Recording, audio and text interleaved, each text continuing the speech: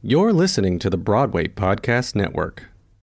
When you need mealtime inspiration, it's worth shopping Kroger, where you'll find over 30,000 mouth-watering choices that excite your inner foodie. And no matter what tasty choice you make, you'll enjoy our everyday low prices, plus extra ways to save, like digital coupons worth over $600 each week. You can also save up to $1 off per gallon at the pump with fuel points. More savings and more inspiring flavors make shopping Kroger worth it every time. Kroger, fresh for everyone. Fuel restrictions apply. Hey guys, it is Ryan. I'm not sure if you know this about me, but I'm a bit of a fun fanatic when I can. I like to work, but I like fun too. It's a thing. And now the truth is out there. I can tell you about my favorite place to have fun. Chumba Casino. They have hundreds of social casino style games to choose from with new games released each week. You can play for free anytime, anywhere. And each day brings a new chance to collect daily bonuses. So join me in the fun. Sign up now at ChumbaCasino.com. No purchase necessary. VGW. Void where prohibited by law. See terms and conditions. 18+. Welcome to the fourth season of the Dramatists Guild Presents Talkback. I'm your host, Christine Toy Johnson. We've shifted our focus this year to talk about craft and inspiration. Our guests this season are my colleagues and friends from the Council of the Dramatists Guild of America. Our guests will give us a unique look into how they write, what makes a good story, and what drives them to keep working on the DG Council. Stay with us. Hello, it is Ryan, and I was on a flight the other day playing one of my favorite social spin slot games on ChumbaCasino.com. I looked over at the person sitting next to me, and you know what they were doing? They were also playing Chumba Casino. Coincidence? I think not. Everybody's loving having fun with it. Chumba Casino is home to hundreds of casino-style games that you can play for free anytime, anywhere, even at 30,000 feet. So sign up now at ChumbaCasino.com to claim your free welcome bonus. That's ChumbaCasino.com and live the Chumba life. No purchase necessary. VGW. Void where prohibited by law. See terms and conditions. 18+. Welcome back to Talkback. Charlayne Woodard is a brilliant writer and actress with a long career. I'm so excited to share this conversation about how she comes from the oral tradition of storytelling and how that inspires her solo work and so much more. Thank you so much for joining us today. Will you please introduce yourself to our listeners? My name is Charlayne Woodard, and I am an actor/playwright. Thank you so much. I know you're an incredible multi-hyphenate artist, and I wanted to start with asking you how it all began for you. What inspired you to start acting and then writing? I think it's in that order, correct? Yes, acting, I believe that all of us creatives are born. I think it happens early on, and for me, it really did. It started with aunties that were in love with soul music and Motown, and my father loving jazz. So there was always music and singing in my home, always. The first time I performed was for church. I sang a solo, and I had to sing that song because my grandmother called it her dying wish. I want to see my granddaughter sing in the junior choir.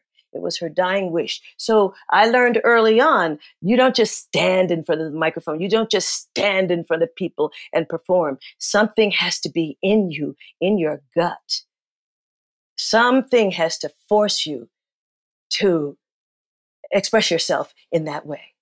And my love of my grandmother and the thought that at 12 years old, I was going to lose her. I'm going to sing now because this is the last gift I can give her.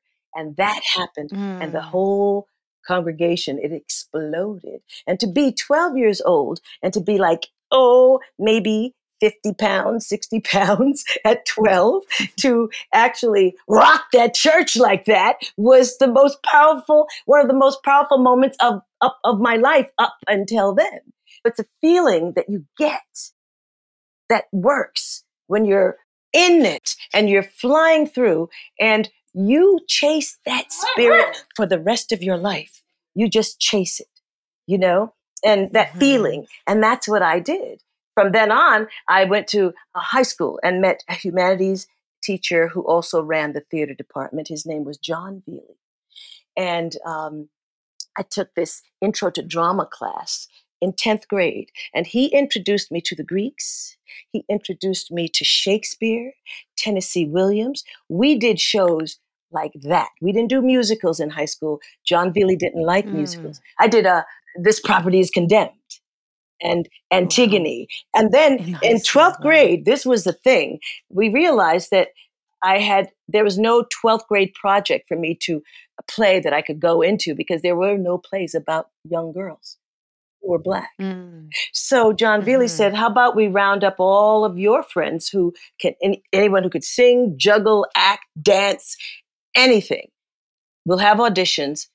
We'll choose them, 16 of them, and we will write our own play based on growing up in Albany and dealing with the history of Albany, New York. And what an empowering thing that was. That spring, I'll never forget it, because we created a play called Anyone Round My Goal Is It.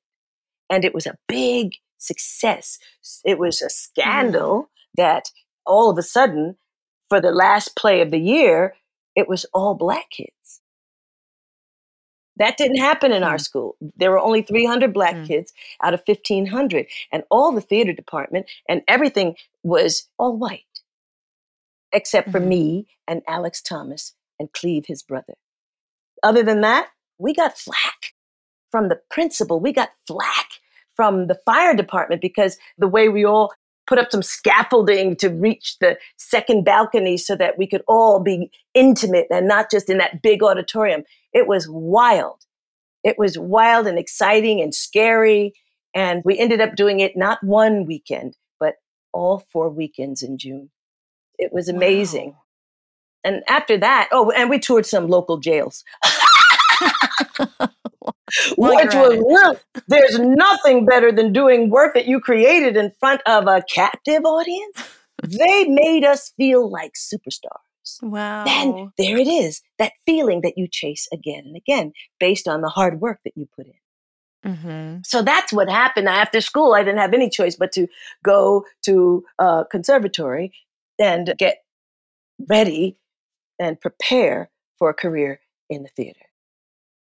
And at that point, did you know that you would want to write as well? I'll tell you. For yourself, because you've done a lot of solo pieces. I'm just interested to know if you knew from that early age. No, I buried that one. I said, okay, there's that experience. I have to go be an actor. I'll tell you, here's the thing.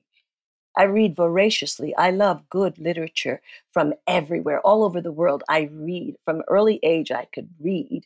And what happened to me is I found the Black women who were writing novels, Toni Morrison, Gloria Naylor, these women, J. California Cooper, Alice Walker, Octavia Butler, Jamaica Kincaid.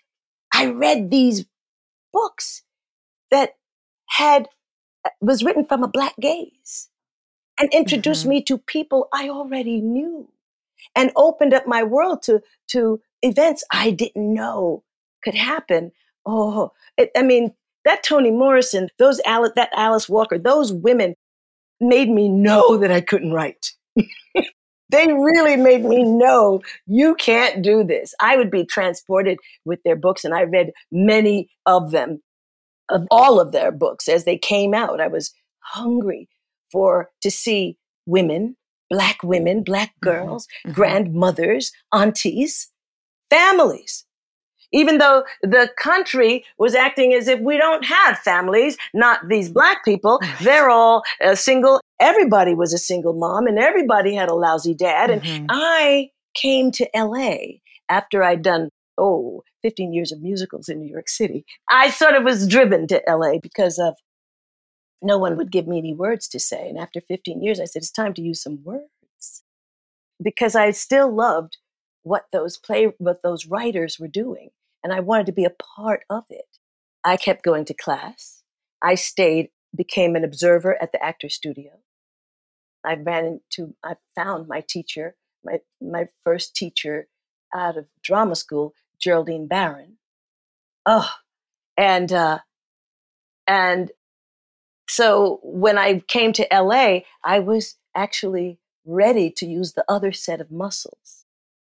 But here's what happened in LA. I was disappointed because at the time we were only used in these sitcoms for the most part. Sitcoms. Wow. And I'm like, I'm not good at that. And I read in Maya Angelou's book, Wouldn't Take Nothing for My Journey Now. She said, if you don't like something, change it. If you can't change it, change the way you think about it, but stop complaining. Stop going for coffee afterwards with actresses after auditions and complaining. Stop. Stop Yes. that. Yes. If the people who are writing these shows don't know who you are, you have to let them know who you are. So this is what I realized. And so when my pastor's wife asked me to do some singing at the women's retreat, I told her I'm not singing. She says, I'm sure you'll come up with something. Because my grandmother had died, I wrote a story about Grandmama and how she really introduced me to the theater. And I did it for 450 Black women in a big ballroom, all at circular tables. And it was as if it was a duet. It was a back and forth. It was a relationship with an audience I had not felt until then. Visceral.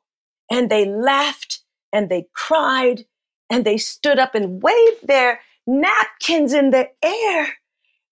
And afterwards, 450 women came and lined up, and the young one said, thank you for telling my story. And the older one said, and now you have a new grandmother. They'd hug me. It was a monumental night. And I remember calling my husband. I said, Harris, I'm going to put 4 more stories to this one story about Grandmama. This is a play. I know how to make this storytelling a play. Christine, I come from storytellers. I come from storytellers. I come from the oral tradition. Every Sunday when I was little, my grandfather and grandmother, who lived in the country outside of Albany, they would invite all of their children, their 8 children and their children. We all came after church to their house for dinner. And every time at some point in the evening before everybody went home, Granddaddy would sit in the big chair and he would talk to us and tell us stories about growing up as a sharecropper in Shibuda, Mississippi, stories about the escape. As my grandmother said, oh, we had to steal away. These kind of things. Wow. He would chastise us. Anyone who had a bad report that day in school, he would chastise us with a story. Everything was done in stories. My grandmother would see us tickling each other and she goes, oh, did you hear about that man that got rid of 3 wives and they didn't know why? They all just died. And then they found out he was tickling them to death. And there it is. No more tickling each other. This is an example of how they would chastise you. They would adjust you, give you an adjustment with a story.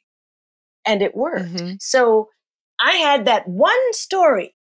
And a few months later, I had the opportunity to work with the Equity Waiver Theater here in LA and do a 3-character play, original. And this company, the Fountainhead Theater Company, said, we do emerging artists. I said, okay, I'll do this play for you if you do my play next.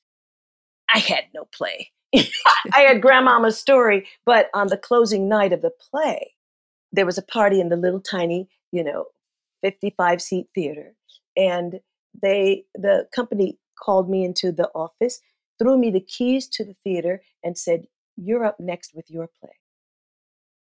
Wow. Christine, it still blows me away that I had the keys to the theater.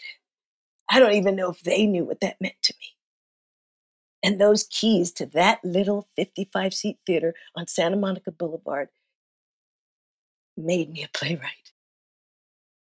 Wow. Because they threw me the keys. They said, you can come in here. You can work anytime within the next 5 weeks.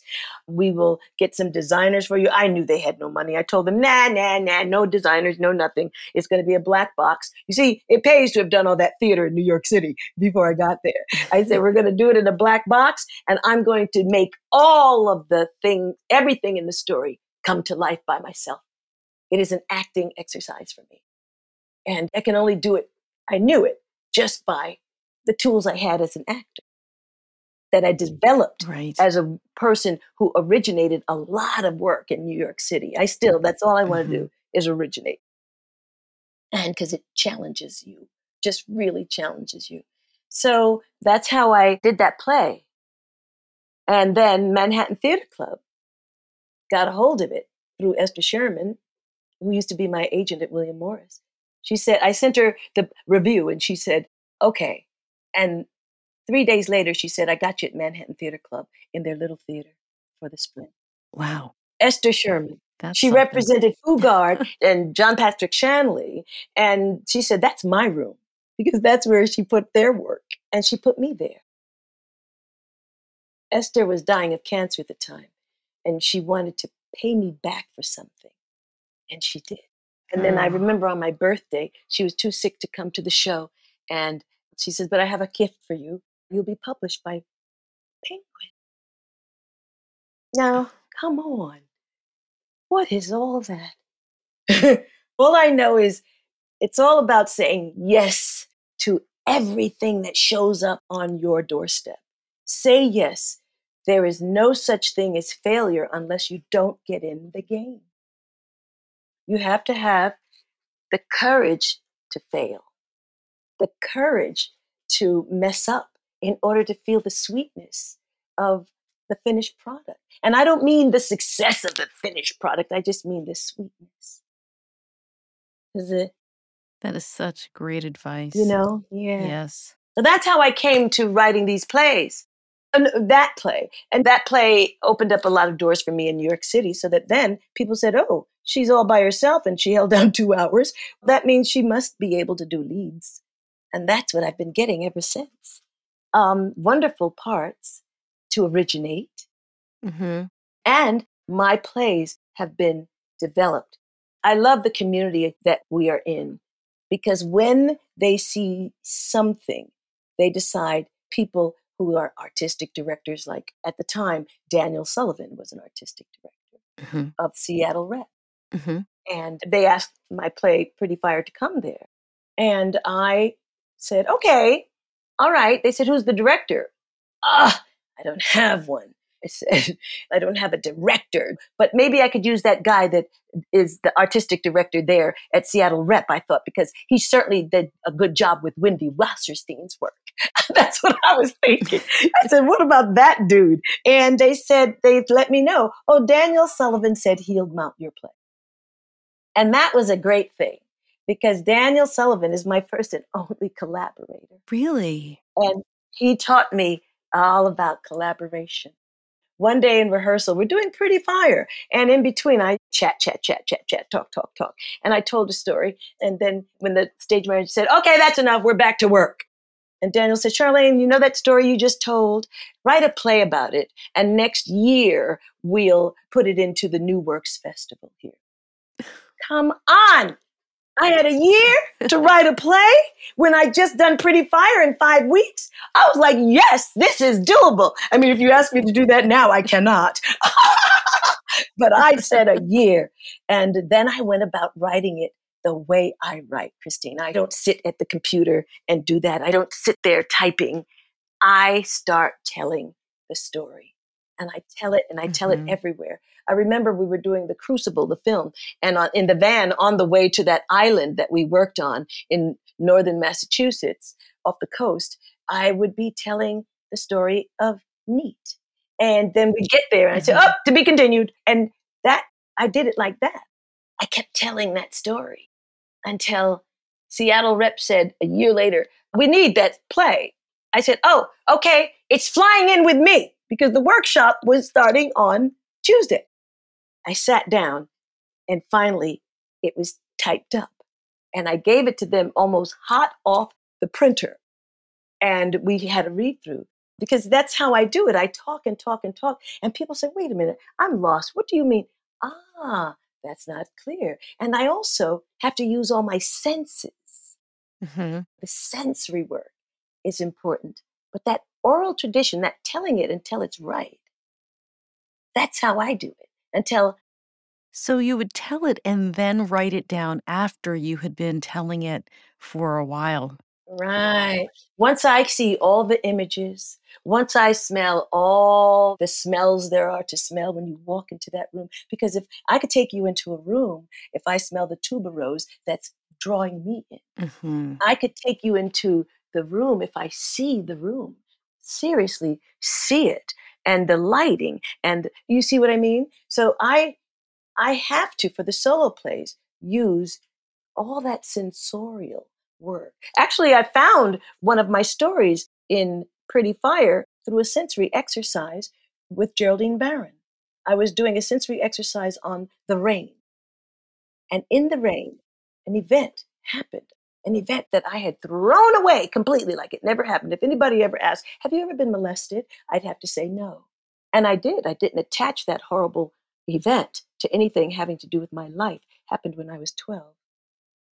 And then I was screaming in that rain. And Geraldine, you have to call Geraldine if you go deep into an exercise. And she came and put a little rescue remedy under my tongue. And then she said, go to your journal. And I wrote it down, that whole story Mm-hmm. that came back to me that I didn't know I had. How is it for you to share such personal stories in your plays? What I learned from that women's retreat, because the story I told there, I thought was singular, only my personal experience. And I was talking about Grandmama. I was talking about Marguerite Johnson, who gave me my first song. I was talking about the people I love. And it was really easy to tell that story. And I saw that the more personal I got, the more universal it was. So I learned early on when I did Pretty Fire and I came up with that story called Nigger, like the first time somebody called me that name.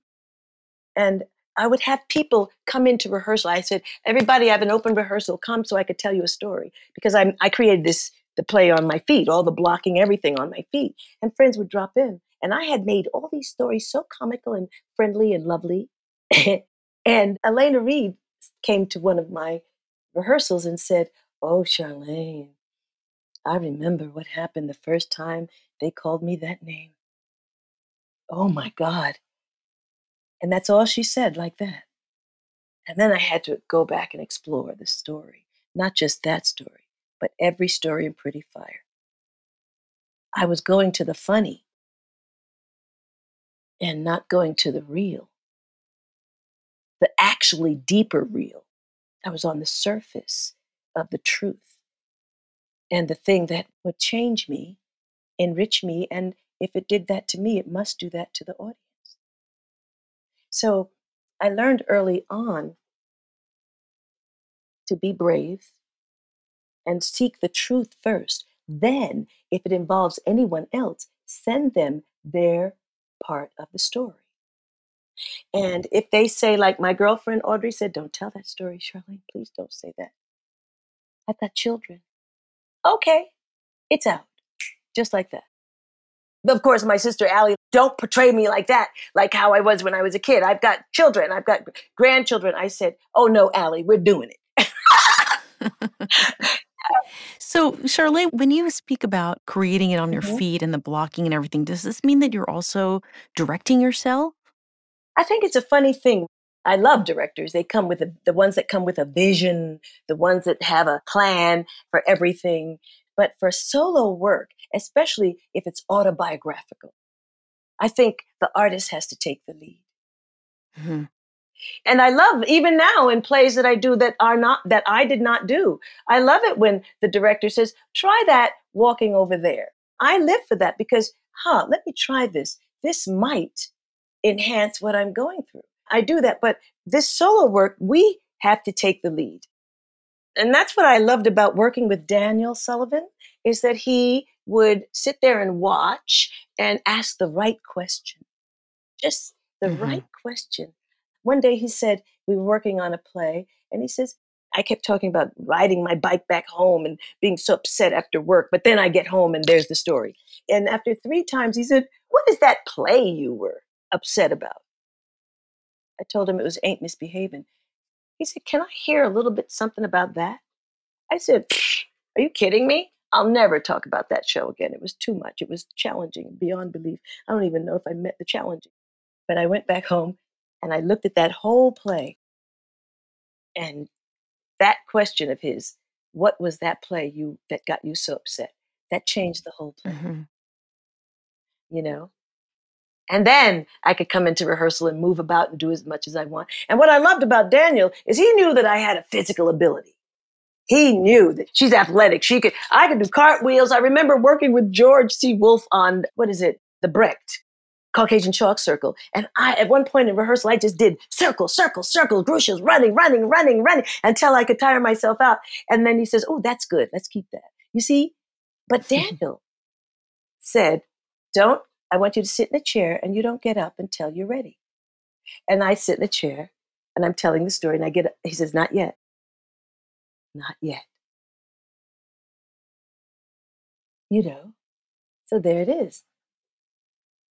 That's direction that I got because it was my body telling me something that I didn't allow it to tell me before. I'll tell you, those first workshops, Daniel's too busy doing his own work to do my first workshops. But then there's Robert Egan, who ran the Ojai Playwrights Conference. He did a lot of my first workshops, the one not up at Ojai, but then when I had the next step towards it, like at the La Jolla Playhouse, he would step in and help me with that. I believe you need that third eye. That third eye that says, what's the story again? What are we going for? What is it that you need? Are you working on any new plays currently? Now I've written a 2-character play called The Garden. And are you in it as well? I didn't write it to be in it. You know what I mean? I did not write it to be in it. I wrote it because it's a play with 2 middle-aged women. 2 women. There's so many Black women that haven't had a chance to have a leading role. And they're 55 and 60. August didn't write for us. And the new playwrights are, I must say. But I really want this. I wanted to give 2 women who have chops, who've been in the business for a long time, a chance to be on stage and live and create in this garden and have that growth in the garden. I love that. I did it at the La Jolla Playhouse. I didn't think I was going to. I was looking forward to watching other people do it because I was supposed to be working in London, but the schedule changed and then I could go, and I did it at the La Jolla Playhouse. So you were in it at the La Jolla Playhouse. And it's a mother-daughter thing, middle-aged daughter and a mother who's like 80. And they have to talk it out. I have so many friends who say, I haven't spoken to my mother in 8 years. And I say, how can you do that? Wow. I said, you got to be the bigger person or something. Oh, no, Charlayne, you don't know anything about this kind of relationship. So they're right. I'd never had that kind of relationship with my mom, but I had to explore that kind of relationship. And the journey the exploration gave me the garden. And it was so great. I did a bootleg thing. Paula Vogel at the Dramatist Guild convention. She was giving this intensive, and I kept thinking, I got to sign up for her intensive. And time went by. I didn't sign up. But the day she had it, I decided to just not bust in, but sneak in 5 minutes after everybody was in the room, say 10 after 9. And I snuck in, sat in the back seat. So I was just going to rip off the intensive. And Paula said, is that Charlayne back there? Come on up and sit down, because you had to submit your work to her and everything. Right. I didn't have time for any of that. But I had to have a piece of some Paula Vogel wisdom. And I can't tell you the thing she said and the way she made. See, you're talking to an actor, a writer, who never took a course, in writing. So she's sitting there giving me the rules. And the one thing that I really did use in the garden is she said, there has to be a surprise. I love that. I love that. Consciously. Where's the surprise? And also there's this thing George Wolfe says, make sure there's blood on the ground at some point in your play. Is there blood on the floor? So you're thinking, is there a surprise? Is there ever a moment of danger, a moment of risk? Is the whole play dangerous? Like, Jeremy O'Harris, Susan Laurie Parks. I could look at all those other plays that I so love, those playwrights, and I could say, I see that surprise there. I see where there's blood on the floor. Mm-hmm. I learned so much from going to all these plays. And that's why it's great to go see plays. We have to see them.